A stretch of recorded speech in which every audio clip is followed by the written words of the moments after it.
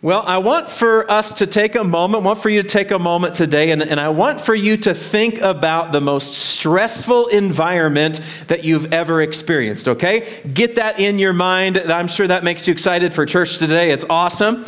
And I have in my mind already one of the most stressful environments I've ever experienced. I'll try to describe it for you here. The environment in my mind that is so stressful, I mean, it is unpredictable. You never know what's going to happen. It's chaotic. It's loud. It involves yelling and screaming and sometimes crying and lots of laughing and lots of inappropriateness. And it also involves these little short people that are really immature and they don't have any sense of healthy boundaries whatsoever. Perhaps you've guessed it. I'm referring to a real life kindergarten classroom.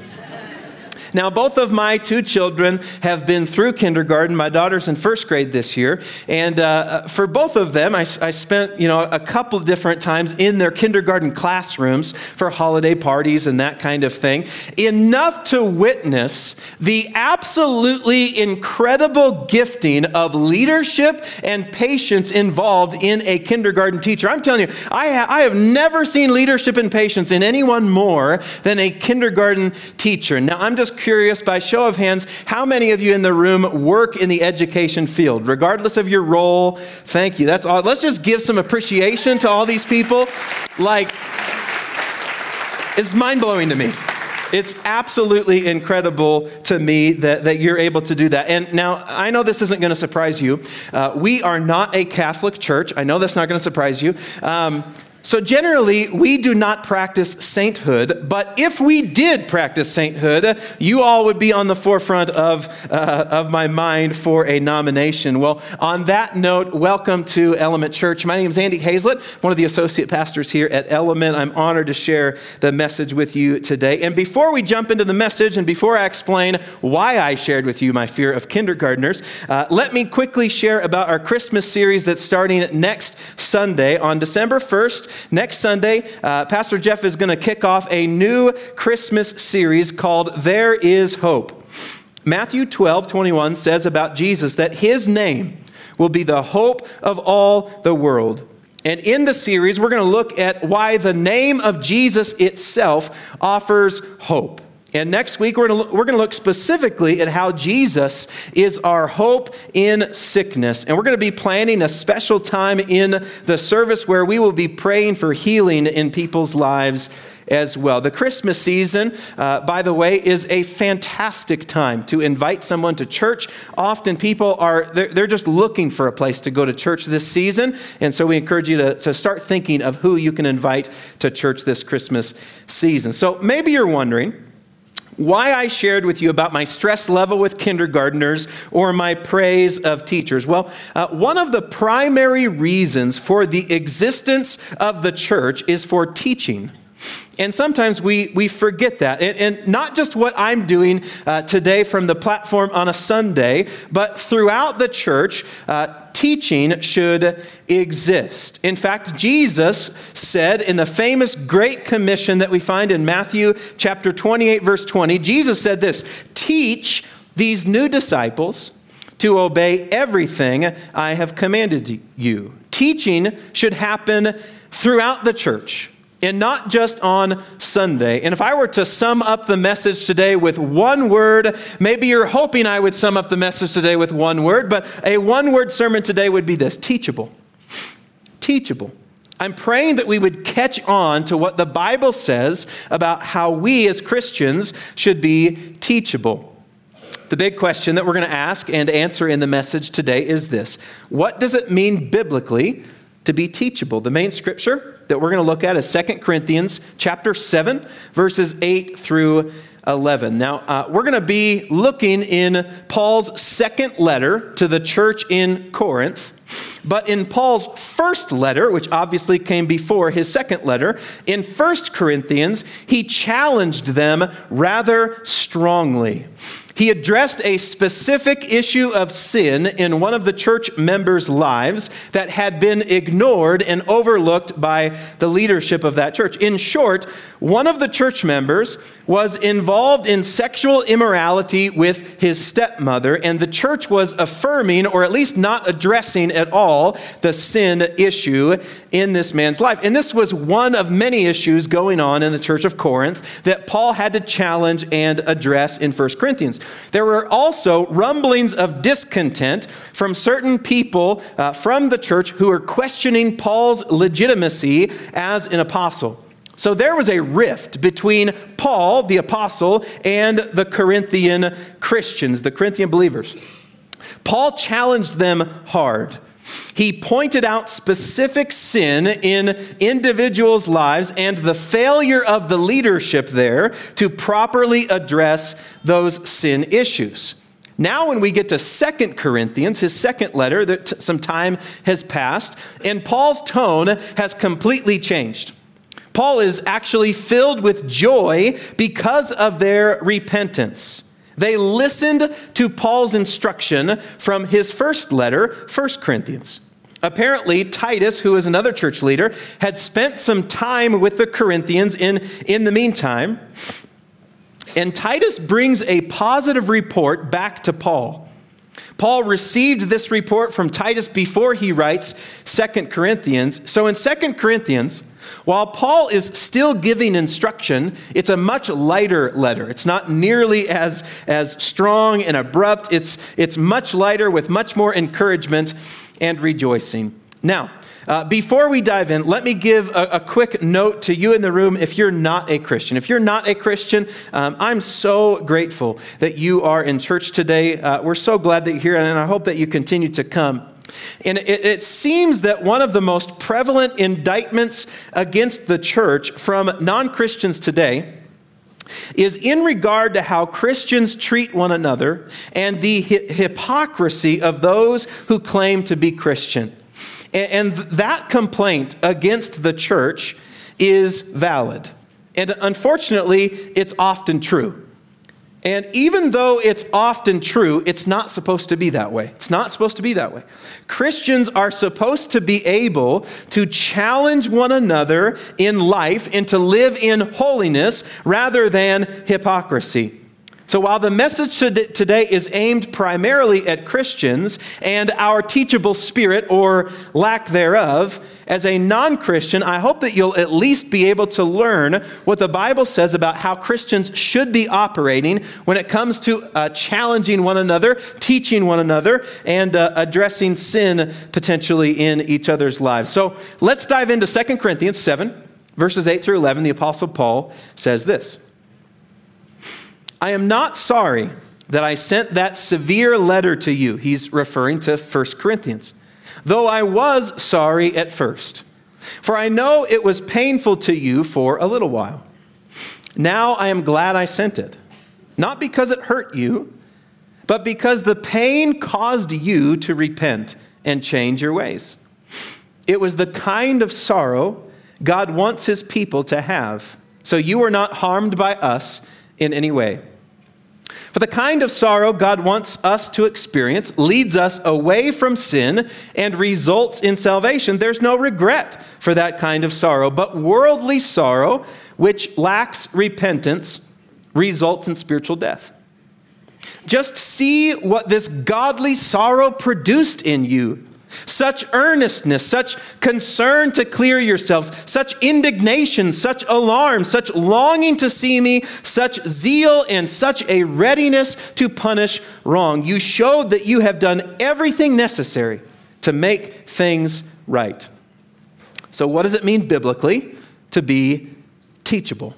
It's our big question for today. We're going to look at two perspectives in the message today. We're going to look at the perspective of the teacher, and then we're going to look at the perspective of the student. And I thought it would be helpful, maybe a little bit fun, to attach a character to each of these perspectives that we're going to look at today. The first perspective, by the way, is Paul. Paul is our teachable teacher. Okay? And so I thought I'd bring a couple of my kids' stuffed animals with me today to attach to these two different perspectives.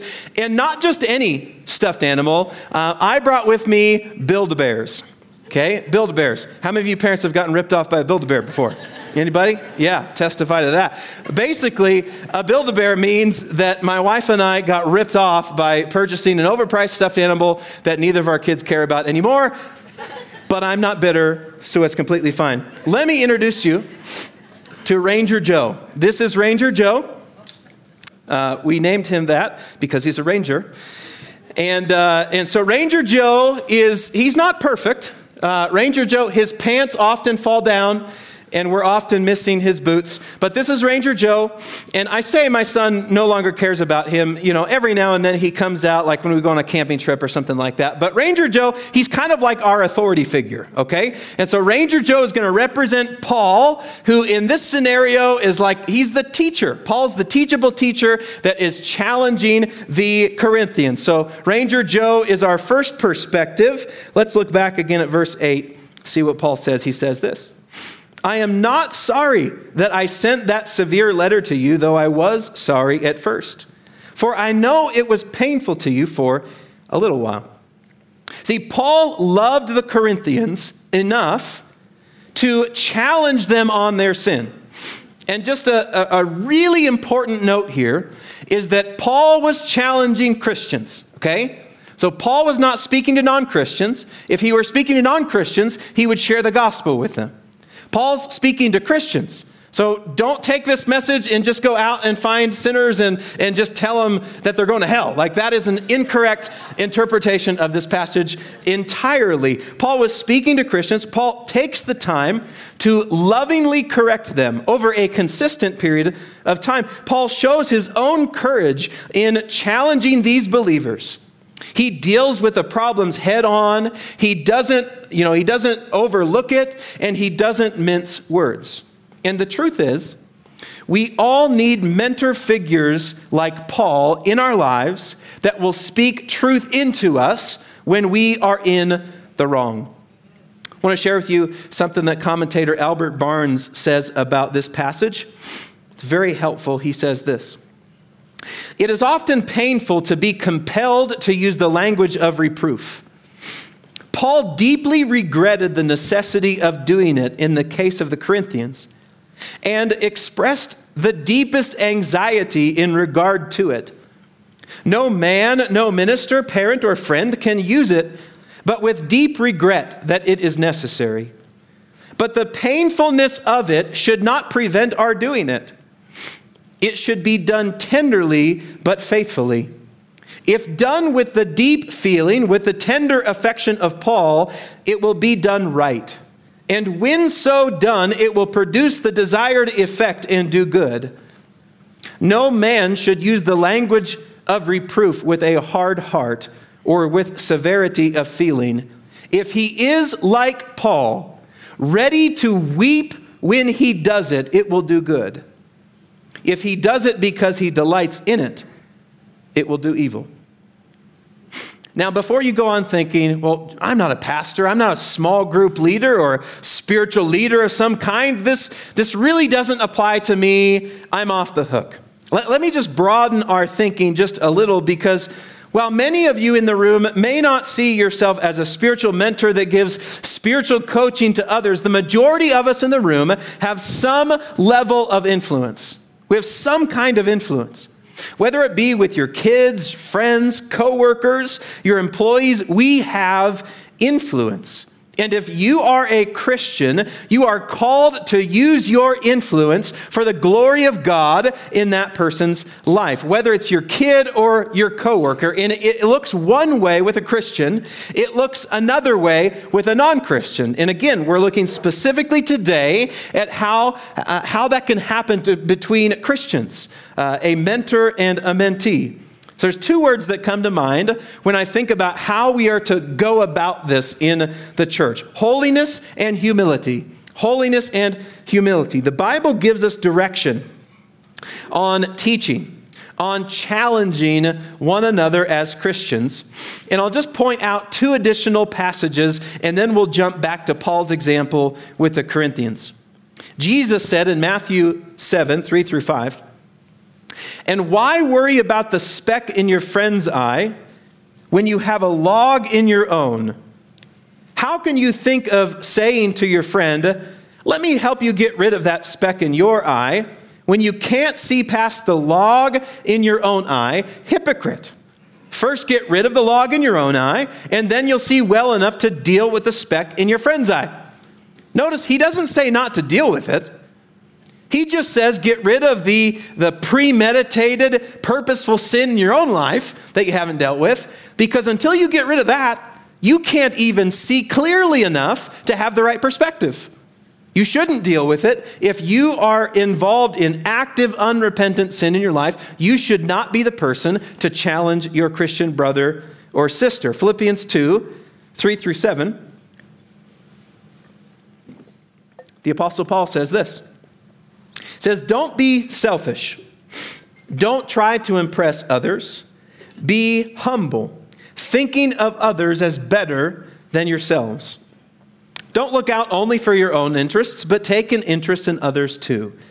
You must have the same attitude that Christ Jesus had. Though he was God, he did not think of equality with God as something to cling to.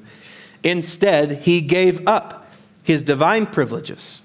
He took the humble position of a slave and was born as a human being." Interestingly, Jesus, the only one that could have come into the world yelling at humanity, actually did the opposite. God became flesh. He lowered himself to our level. He willingly suffered so that we could be made whole. The best teachers are humble and willing to suffer for their students. What about Paul?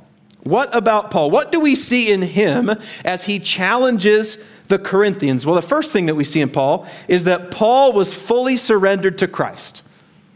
I call him a teachable teacher because he was surrendered to Jesus in every area of his life. He was following Jesus himself. Secondly, Paul had a relationship with the Corinthians. He knew them by name. He knew the specifics of the issues that he was dealing with. You see, Paul had relational equity with them to speak into their lives. That's huge. Third thing we see is Paul shows genuine concern for them. He really does. I mean, when you read this passage, there was a tinge of regret in Paul's words. The potential hurt that he caused in the Corinthians created pain and a sense of regret in Paul. He didn't want to hurt them, but he was willing to hurt them in order to help them. And lastly, we see that Paul rejoices in their faith. Now, that may not seem like a big deal, but it reveals to us that Paul actually wanted what was best for them. That's huge. Like, before I challenge another Christian, I should ask myself, do I really want what's best for this individual? Further, am I clearly articulating how they can be restored? Keyword, restored, not just beat up with a club. Am I clearly articulating how they can be restored and why they should be restored? Or am I secretly hoping for their demise? That's messed up right there. But it happens all the time, right? And it shouldn't happen that way. Let me illustrate it this way. I was trying to think of what other environments we can see this in with authority figures. And let's think about law enforcement, for example. Let's take a police officer. What kind of police officer or law enforcement individual is a teachable kind of person? Well, I have two examples here. The first one is not very teachable. It's Paul Blart, Mall Cop. Now, Paul Blart, if you've never seen it, it's a movie. If you've never seen Paul Blart, Mall Cop, you're not missing that much. It's ridiculous. It's kind of funny. But Paul Blart, the character in the movie, he's a laughable character. And he's, in his case, he's not very capable. He's kind of on a power trip. And he really wants other people to know that he's in charge, right? That's not humble, and that's not the kind of teachable person that we think of. What about this law enforcement, this police officer up on the screen here? This is from real life, not a movie.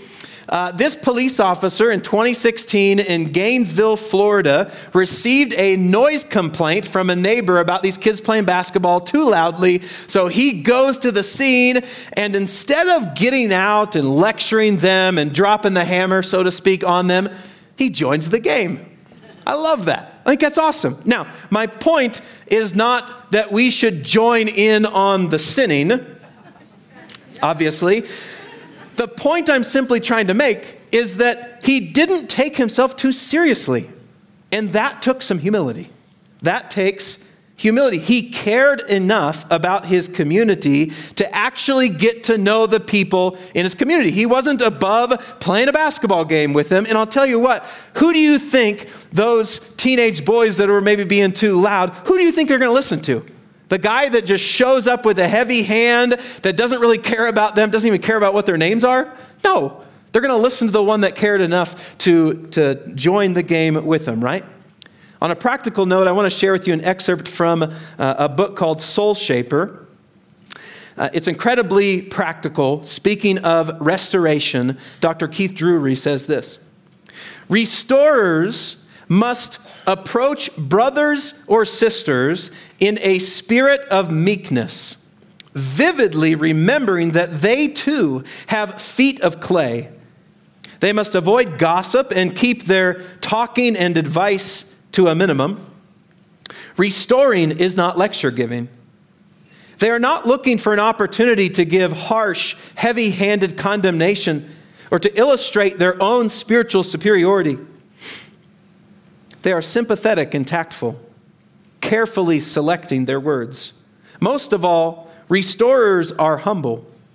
Restoration is not the world for those with a spiritual superiority complex.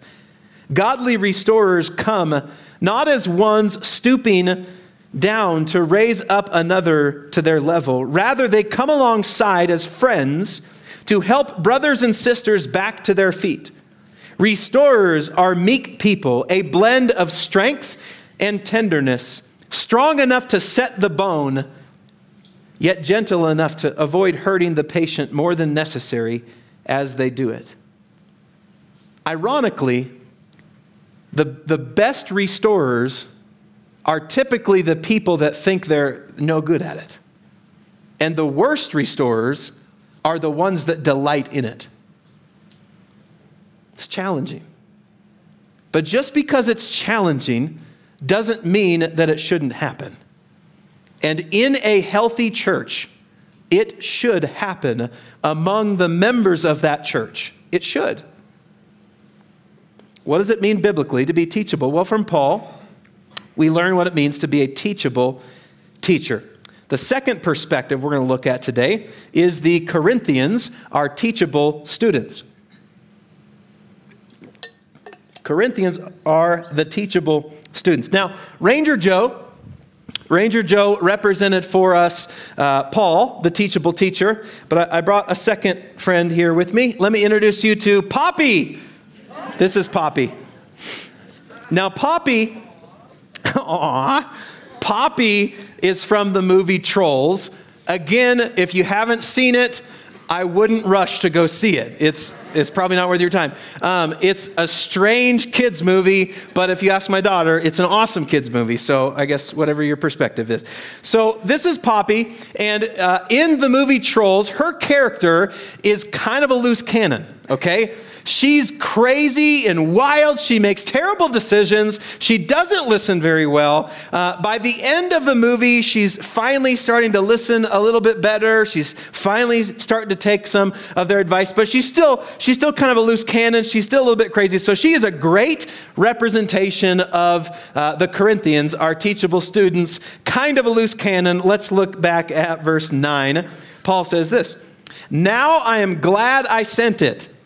Remember, he's referring back to his first letter, 1 Corinthians.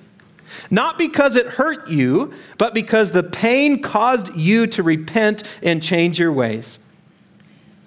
It was the kind of sorrow God wants his people to have. so you are not harmed by us in any way. The Corinthians exhibit a beautifully repentant spirit. Of course, we don't have the entire picture here.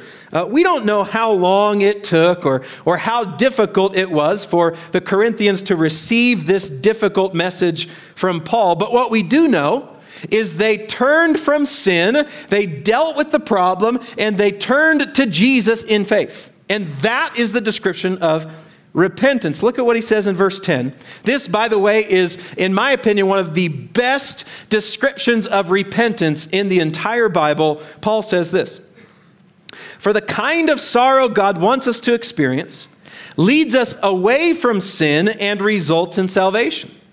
There is no regret for that kind of sorrow, but worldly sorrow, which lacks repentance, results in spiritual death." Paul defines repentance for us, and he says that true repentance involves sorrow.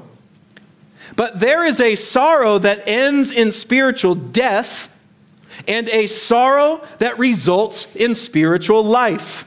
Not all sorrow equals true repentance, according to Paul. The sorrow of the world is based on pleasure. It's based on our own selfish desires. It's when I do something that I know is wrong, but I only regret it or try to change my behavior because I got caught. It's when you stop your sinful behavior because if you continue, for example, you'll go to jail or you'll lose your marriage, and neither one of those things are good for you. Listen closely. There are a lot of people that will not make it to heaven. There's a lot of people that have given up sinful behavior, but just because they gave up sinful behavior does not mean they will make it to heaven. Why? Because their sorrow did not lead them to Jesus. You can stop sinning to a degree and for a season without turning to Jesus for salvation. That's why Paul says that worldly sorrow results in spiritual death, because it's not true repentance. On the flip side, genuine repentance requires godly sorrow. It's the kind of sorrow that recognizes that my sin is what required Jesus to hang on the cross. My sin caused a rift between me and the Lord. And I not only stop sinning, but I come to the feet of Jesus and I humbly ask for his pardon, for forgiveness. That kind of sorrow, church, results in salvation because I'm turning away from something and I'm turning to the one, the only one that has the power to save. The Corinthians had godly sorrow. Paul then appeals to their own example in verse 11 when he says this: "Just see what this godly sorrow produced in you.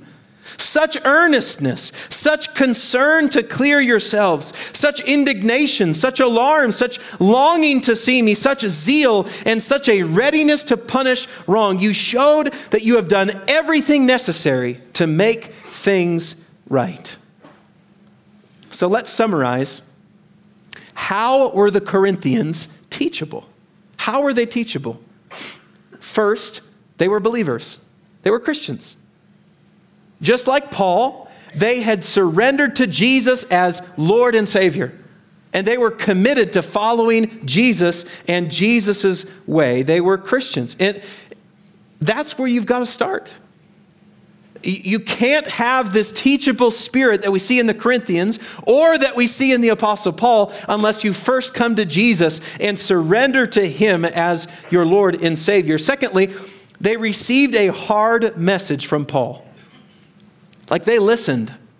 They listened to what Paul had to say to him. Third, they quickly got over their offense. It was only a short time, according to Paul, that they were frustrated about him challenging them, and then they moved on.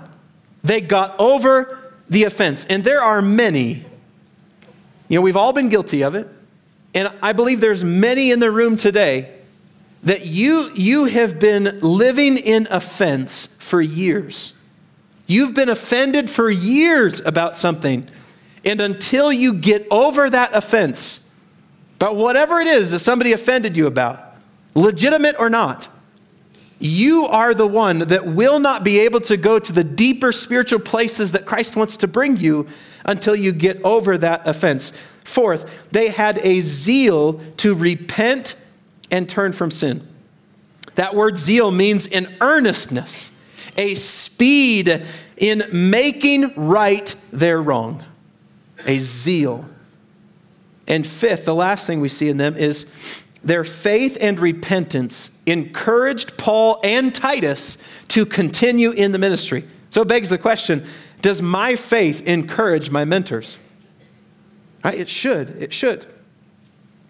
Years ago, there was someone in our church that had reached out and wanted to meet with a pastor for some relationship advice. And I happened to be the one that met with her just out front in the church, up in the cafe area. We sat down and she was looking for some advice on her relationship with her boyfriend. And by the way, it says a lot about someone that asks for godly wisdom. I think that's pretty awesome. That says a lot about somebody having a teachable spirit to even ask for that kind of advice and insight. Well, we met together. And to be completely honest with you, until recently, I forgot about that entire conversation. We met together, and she shared with me her story, kind of unpacked the whole situation. She moved in, was living with this boyfriend. The boyfriend was not a Christian and had no desire to be a Christian. And the relationship just was not a God-honoring relationship. And she would just ask, what do I do? What am I supposed to do in this? So I gave some advice. She left crying. I don't remember the advice. I really don't remember the advice that I gave, but I remember the situation a little bit, and I said something, and we ended the conversation. It was good. She received it very well. Obviously, was sad about it, and the conversation was over, and she went on her way. And I really, until just recently, and this was 4 or 5 years ago at least, I hadn't heard what happened immediately after that conversation. Well, I knew that eventually she had made some changes, but just recently she told me exactly, this conversation that I forgot about. She told me what happened immediately after that. Like, she left the church. She was, sad. She needed to make some changes. Like, I just happened to be the one to give the advice, but it was the Lord that she was responding to, not me. And she went home that night, packed her bags, and she left that dude. And I thought, that's awesome. That is awesome. And I'll tell you what, first of all, it says a lot about someone to ask for godly wisdom. So much. And I'll tell you what, God has blessed her in the years since that difficult step of obedience, because she knew that this relationship was not heading to a place that could ever honor the Lord. She knew that. And God has blessed her since that time in so many ways. And even though it was hard and very difficult for her to do, she took that tough step. She made the changes. And as a result, God has blessed her obedience. And church, that is the kind of godly sorrow that Paul was commending in the Corinthians that results in salvation. There was a zeal, a resolve, a haste involved in making things right. We need to stop waiting, and we need to start obeying. Simple question. How are you at receiving correction? That's a big question. Don't take that lightly. How am I at receiving correction? Am I looking for it? It's one thing to receive it when you have to. It's another thing to go looking for it. As we wrap up today, I want to give just a few challenges to us today. First of all, some of you in the room are mature in your faith. I give glory to God for that. And perhaps the message today was confirmation that you're supposed to have that hard conversation with another Christian in your life, to challenge them only with the purpose of restoration. If the purpose of restoration isn't there, don't do it. If they're not a Christian, don't do it. If there's active, unrepentant sin in your life, don't do it. Do so in humility, with a motive to restore. Proceed with much weeping and with much prayer. But do not ignore the nudge of the Spirit to restore. It's hard, but it's necessary, and it's worth it. Secondly, maybe you're a Christian in the room, but you've allowed sin in your life to exist, and you know that it is wrecking you. You know it's wrecking you. And here's what I know, because I'm guilty of it, we're all guilty of it. We can justify just about anything. Like, when it's something that we want to do, we can justify just about anything.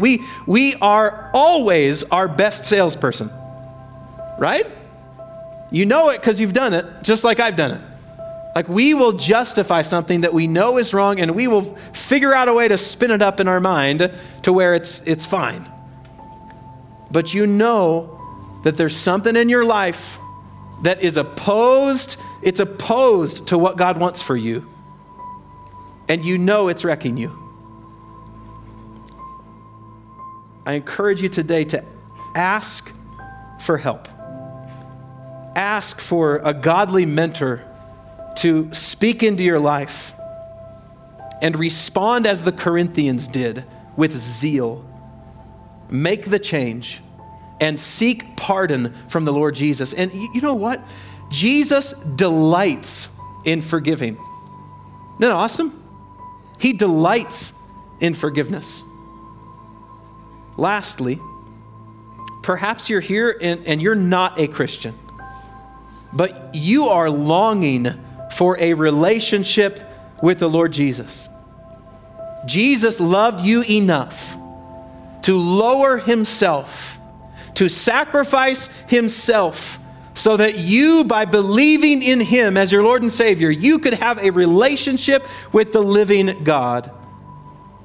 And if that's you today and you're ready to submit your life and yourself to the Lordship of Jesus, if you'd like to pray to receive Christ as your Savior, then I encourage you to stop by our purple tent. Our prayer team is back there today after the service. They would love to pray with you. I'd love to pray with you. Any of our staff would love to pray with you to receive Christ. Stop waiting. It'll be the best decision that you've ever made. Would you pray with me? Lord, I'm so grateful for this example we have from Paul, this teachable teacher that was willing to be uncomfortable and to challenge and to take that risk. And I'm so thankful for this example we have of the Corinthians who received that correction. They were offended, they were hurt, but they moved on. They received it, and they turned to you in faith. Thank you for that, Lord. I pray that you would just challenge us with what we need to hear today. Give us a teachable spirit, Lord. I think of David when he prayed, Lord, point out anything in me that is not pleasing to you, and help me to walk along the path of everlasting life. Lord, give us that kind of teachable spirit, regardless of how much we think we know, regardless of how long we've been a believer. Give us that kind of teachable spirit. Lord, we love you. We pray this in your name. Amen. Amen.